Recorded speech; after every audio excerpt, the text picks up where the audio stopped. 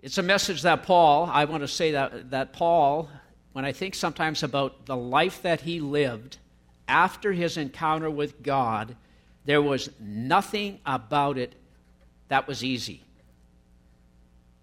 And what continued to motivate Paul was the hope that he had within him, for him, what he encountered in life was something that he said, it's amazing to be counted worthy to share in the sufferings of Christ because of the hope that Paul had for what lay ahead.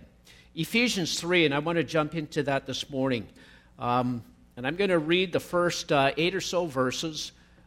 Most of my message this morning is going to be about Paul, about who he was, a bit about his life and his passion for what God called him to do.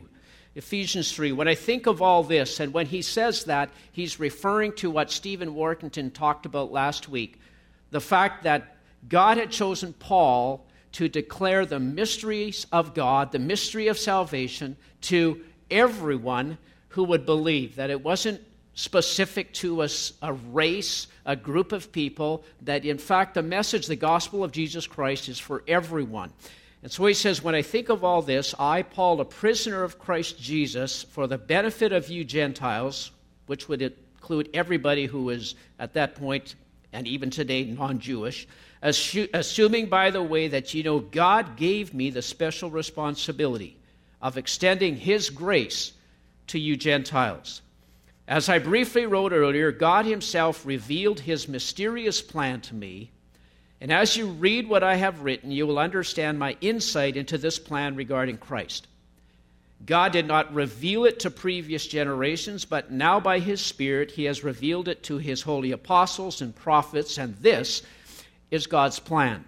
And he repeats it, both Gentiles and Jews. Basically, he's saying to all who will believe, the good news will share equally in the riches inherited by God's children. Both are part of the same body. Both enjoy the same promise of blessings because they belong to Christ Jesus. By God's grace and mighty power, I, Paul, have been given the privilege of serving him by spreading the good news. Though, and it's a theme Paul often repeats, though I am the least deserving of all God's people, he graciously gave me the privilege of telling the Gentiles about the endless treasures available to them in Christ. I want to admit that when I started looking at this chapter a few weeks ago, I was not sure what to do with it. And part of me even thought, well, maybe we'll just move directly ahead to chapter 4, because chapter 4 seems very clear. But it's probably not fair to Paul and probably not fair to this letter. And in a way, in these verses, Paul is talking about himself. And I think it's probably because likely in Ephesus, there are new Christians, there are probably new believers who may have heard about Paul, but maybe have never met him. And so Paul talks a little bit about who he was, who he is, and God's call in his life. And if you read most of the letters that Paul wrote, you will read similar accounts. This is who I once was. This is kind of what I did. But God, in a dramatic way, intercepted my life and gave me a specific role to play within God's plan for mankind, a role for all people. And it's a story that Paul often recounted, sometimes before judges and magistrates in a court of law, sometimes before, you might say, the philosophers and thinkers of the day, sometimes before rulers, sometimes before the already religious Jewish leaders who never liked what Paul had to say in the same way they never liked what Jesus had to say. And Paul often recounted his story before the church. How God called him, chose him, even though he would say, I was the most unlikely, most unworthy of candidates to communicate the mysteries of God. And it's the phrase, mysteries of God, that Paul often chooses to use. He used this mystery in chapter 2, a mystery about how the spiritual eyes of people can truly be opened, that people's hearts can be open to the reality of God and the potential to be reborn spiritually. That God continues to reconcile people like you and me to himself through Jesus Christ.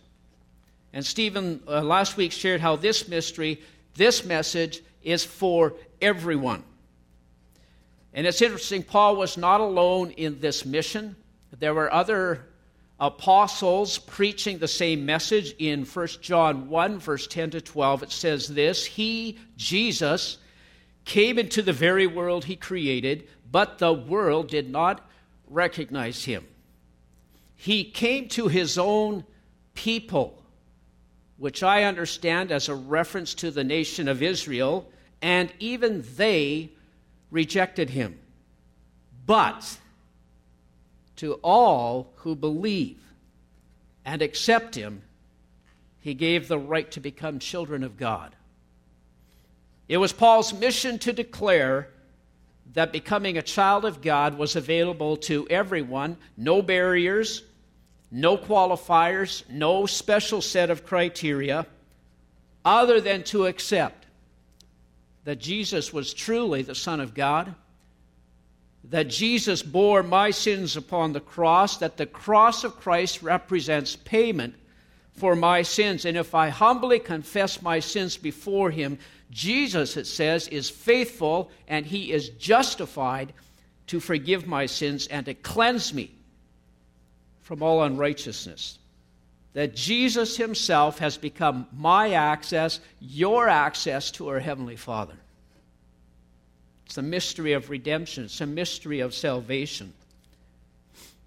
It's called the good news, and it's for everyone.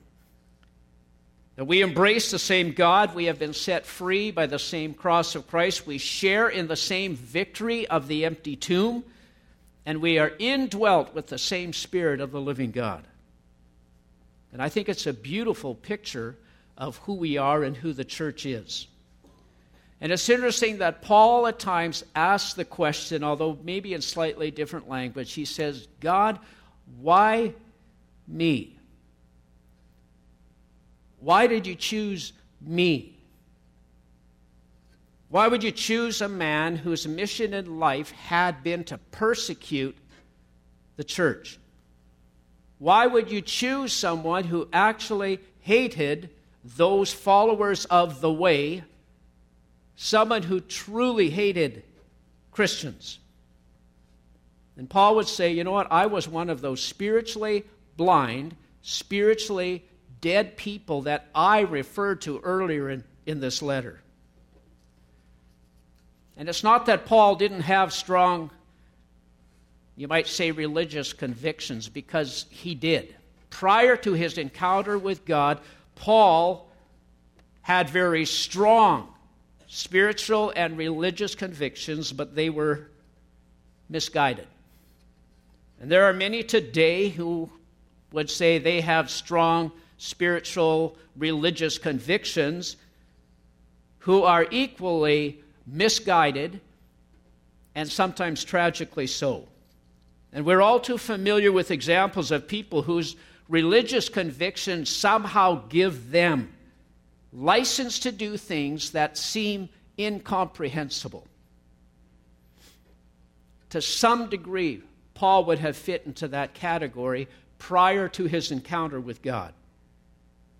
His religious convictions included the persecution, the binding up of anybody who was a follower of Christ, and even made that seem the right thing to do.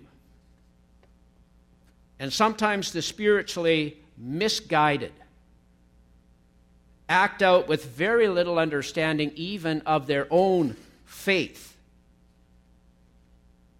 And I think it's why sometimes the the extremes or fringe elements in almost every religious group generally distort the true tenets of their faith.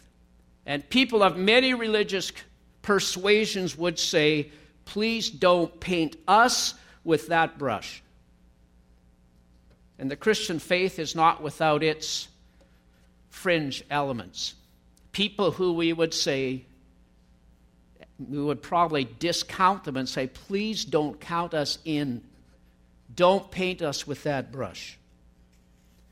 When I think about the life that we are called to as children of God, or the descriptors that the Bible uses in terms of what should our life look like as children of God, I think they are beautifully spelled out in the Ten Commandments, which we looked at not that long ago. They are beautifully laid out by Jesus in the Sermon on the Mount. They are beautifully laid out in the letters that Paul writes about what it means to be filled with the Spirit of God. A life characterized by love, kindness, peace, patience, self-control. And I think, there is nothing about that way of life that has anything but positive potential to speak into people's lives or into the world. And if Paul fanatically lived out his misguided spiritual beliefs prior to his encounter with God, he embraced his new calling with equal passion. But it's interesting, it was no longer fueled by hatred. It was no longer something that included violence. It was no longer something that had in it some sense of spiritual self-righteousness. And it's why Paul always continues to call himself at times the worst of sinners. Why did God choose me? And yet God grabs Paul. At that time he was called Saul. He grabs him on a road while he's walking. His intent is to continue persecuting. God interrupts his life and says, Saul, Saul, why are you persecuting me? To which Saul replies, who are you, Lord? The Lord says, I am Jesus, whom you are persecuting. We know that story. Most of our conversion experiences do not rival Paul's. I believe Paul truly had such a special calling from God. But Paul is left blind and is led by the hand to Damascus, where he remains without sight for 3 days until Ananias reluctantly lays hands on him and Paul's sight returns. And that conversation with Ananias and the Lord is very, I would call it a very frank and prophetic conversation. It's recorded in Acts 9, verse 13. But Ananias answered, Lord, I have heard from many about this man, how much harm he did to your saints at Jerusalem. And here in Damascus, he has authority from the chief priest to bind all who call on your name. But the Lord said to Ananias, go, for he is a chosen instrument of mine to bear my name. And it's interesting, before the Gentiles, before kings, before also the sons of Israel. In essence, he's saying, I have chosen him to open up the mystery of God to everybody who will believe. And then he ends this with this line, for I will show him, Paul, how much he must suffer for my name's sake. And I know when I read that, it kind of jumped out at me. I will show Paul how much he must suffer for my name's sake. And even as Paul writes this letter, he is experiencing exactly what God had predicted. He's in chains. He's not been a free man for likely several years. He continues to sort of be waiting for a fair and just trial. And I thought about those words, I will show him how much he has to suffer for my name's sake. And part of me thought, is God in a way getting even because of what Paul had done to his followers? Is that line a comment about a God who is, in a way, exercising revenge, shall we say? And the more I thought about it, the more it seemed to me that those are not where the heart of God came from, that those words did not come from an angry God, but they are words from a loving God to Paul, a man he brought from darkness into glorious light. You might say he blinded Paul's physical eyes in order to open his eyes to the reality of life in Christ. Paul knew what it meant to go from spiritual darkness to spiritual life. He knew what it meant to be spiritually dead and spiritually alive. And God's call to him is to share that with the rest of the world. You know, I think if the heart of God was intended to sort of make Paul pay for what he did, I think we would get a sense in Paul's life that he would say that. But everything that Paul suffered, and it's an amazing phrase, Paul says, I count it but joy. And I think prior to his encounter with God, Paul likely would have enjoyed a certain level of power, of prestige, of influence within the church. He likely was well respected within religious Jewish circles, and he likely lived a pretty decent life. And what follows for Paul is not a life of ease, it's not a life characterized by health or wealth or success, but a life of persecution. We know from especially reading through Acts that Paul repeatedly faced the threat of death. At one point, he was stoned and actually left for dead. He suffered unjust beatings. He was imprisoned without cause. And yet somehow Paul counted all this as gain. I don't think that meant that he enjoyed what he suffered,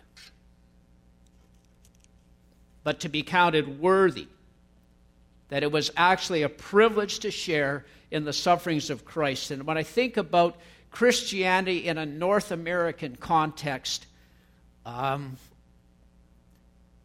think we have to sometimes guard against a tendency to characterize the Christian walk, the Christian call, as one that is intended to include health, wealth, and success. And I find myself thinking at times, Paul might say, you know, that understanding of faith actually seems quite shallow. It seems quite self-centered, and perhaps even more specifically, it seems very earthly focused. And I think there's a tendency for that to sort of color some of our North American perception about the life that we walk in Christ. Yes, we do bring our cares, our concerns in our life before our Heavenly Father. The Bible asks us to do that. We pray for people who are ill. We pray for people who are looking for work. We pray for people in very many different situations of life, and we pray for the hand of God, the peace of God, the presence of God in those situations. But I think if the strength of my faith, or if my confidence is somehow tied to whether I feel like I'm doing well in this world, my faith really becomes me-focused and earth-focused. And I think Paul would say, your hope is lying at the wrong place. You're putting your hope in things that are temporal, that are going to pass away. You need to know that your faith is in Jesus Christ and the hope that lies within. And it's interesting that Paul's faith never disappointed him. And you might say, well, how can that be? Look at what he went through. Paul's faith, I don't think, ever disappointed him. Because he was focused on the prize, his eternal inheritance. And for the rest of his earthly life, he endured and suffered for Christ in ways that most of us will never, ever understand. And you might well have expected Paul to, on occasion, have asked, what have I gotten myself into? What have I done? This conversion experience is not working out extremely well. But you know, if Paul ever felt that way, he never expressed it. Rather, he took every beating, every false accusation, every imprisonment as somehow being counted worthy to share in the sufferings of Christ. And it's interesting, in a passage that he wrote to younger Timothy, who was also involved in sharing the gospel and in church work, he said in 2 Timothy 1, verses 8 to 12, and he's talking to a younger man also called by God. He says, so never be ashamed to tell others about our Lord. Don't be ashamed of me either, even though I'm in prison for him. With the strength God gives you, be ready to suffer with me for the sake of the good news, for God saved us and called us to live a holy life. He did this not because we deserved it, but because that was his plan from before the beginning of time, to show us his grace through Christ Jesus. And now he has made all of this plain to us by the appearing of Christ Jesus our Savior. He broke the power of death and illuminated the way to life and immortality through the good news. And God chose me to be a preacher, an apostle, and a teacher of this good news. That is why I am suffering here in prison. But I am not ashamed of it, for I know, and this is a great line from an old hymn, I know the one, I know Jesus, in whom I trust. And I am sure that he is able to guard, to protect what I have entrusted to him until the day of his return. Incredible encouragement Paul gives to Timothy. You know, there are probably many incredible stories of Christians who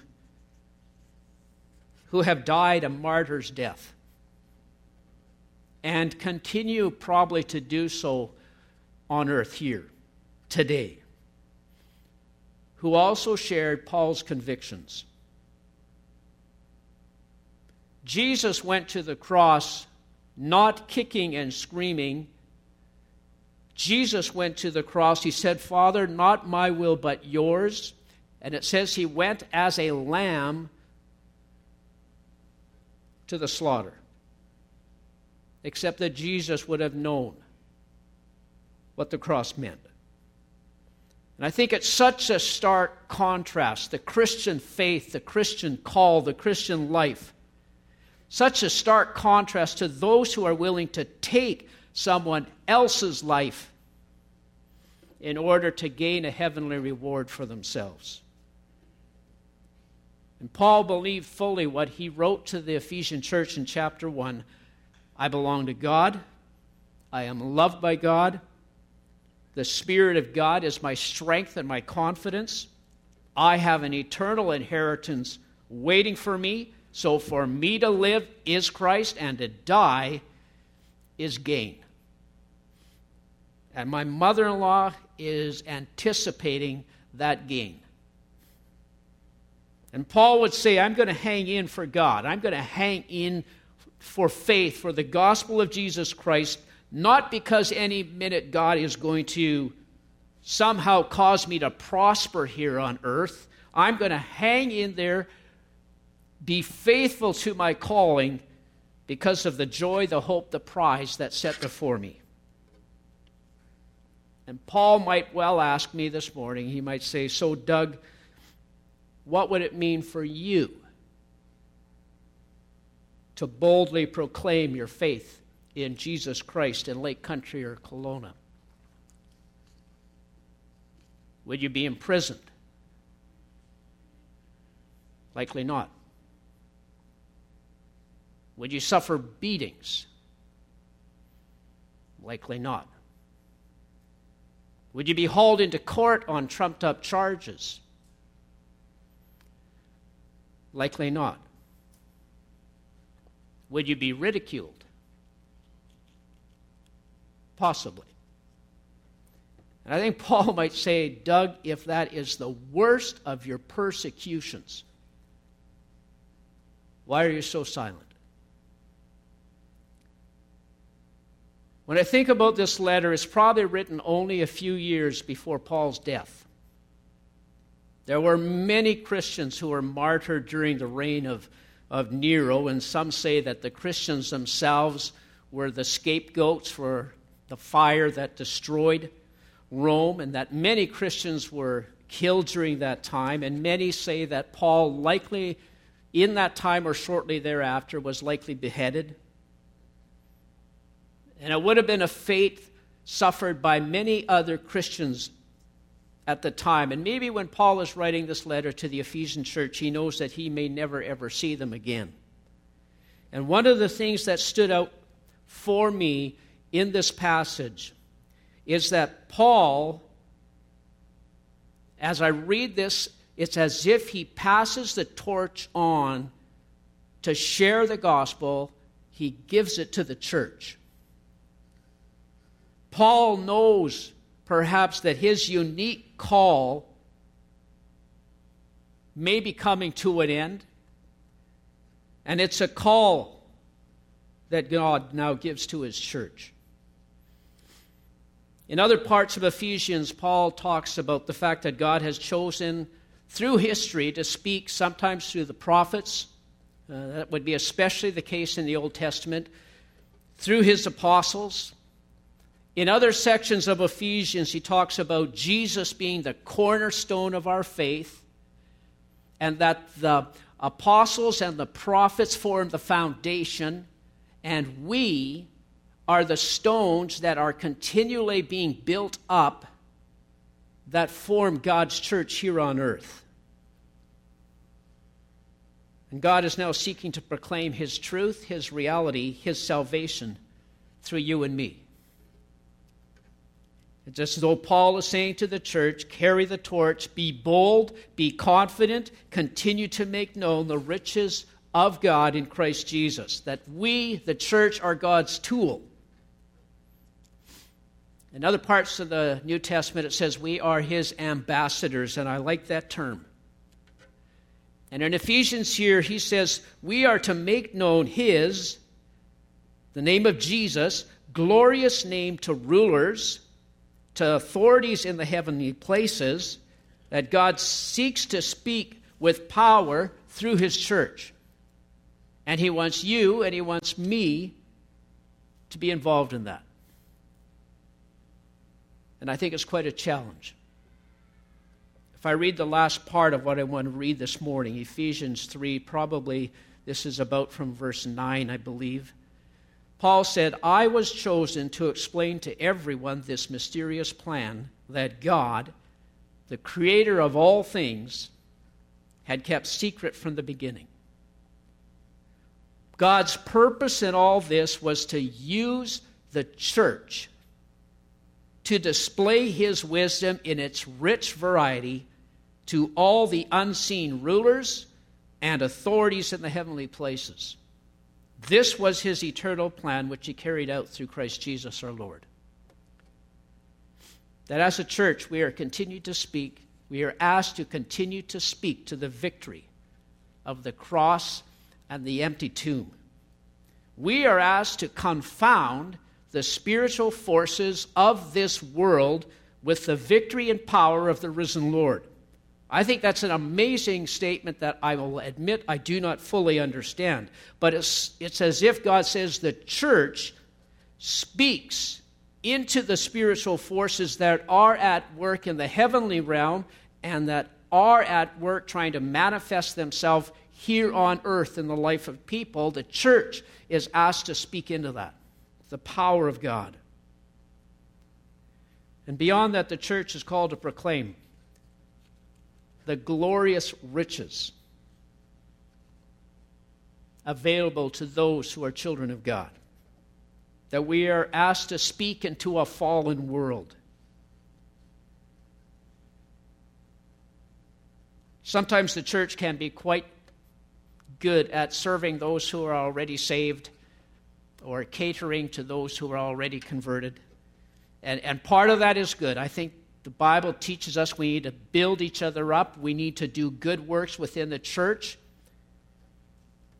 But sometimes I think we do that because we're not sure how to do the going into the harvest part very well. Sometimes it's the easier sort of those two options. We can figure out some good things to do within the church, not quite sure how to take it out there. So I ask sometimes, who is actually putting themselves out there for the cause of Christ? Who is speaking good news into the hearts and minds of lost people? To act as an ambassador for Christ, I think, may come with some ridicule. It may come at times with some resentment. It's interesting, usually an ambassador is asked to serve in a country to which he does not necessarily belong. And I think in a Christian context, it's actually very true. That we are asked to be ambassadors to a world in which we actually no longer truly identify. That we are asked to speak as children of the kingdom of God into a lost kingdom of this world. And it is about being salt, about being light. And I think the quote comes from the Old Testament. It's about being a messenger, it says, whose feet bring good news.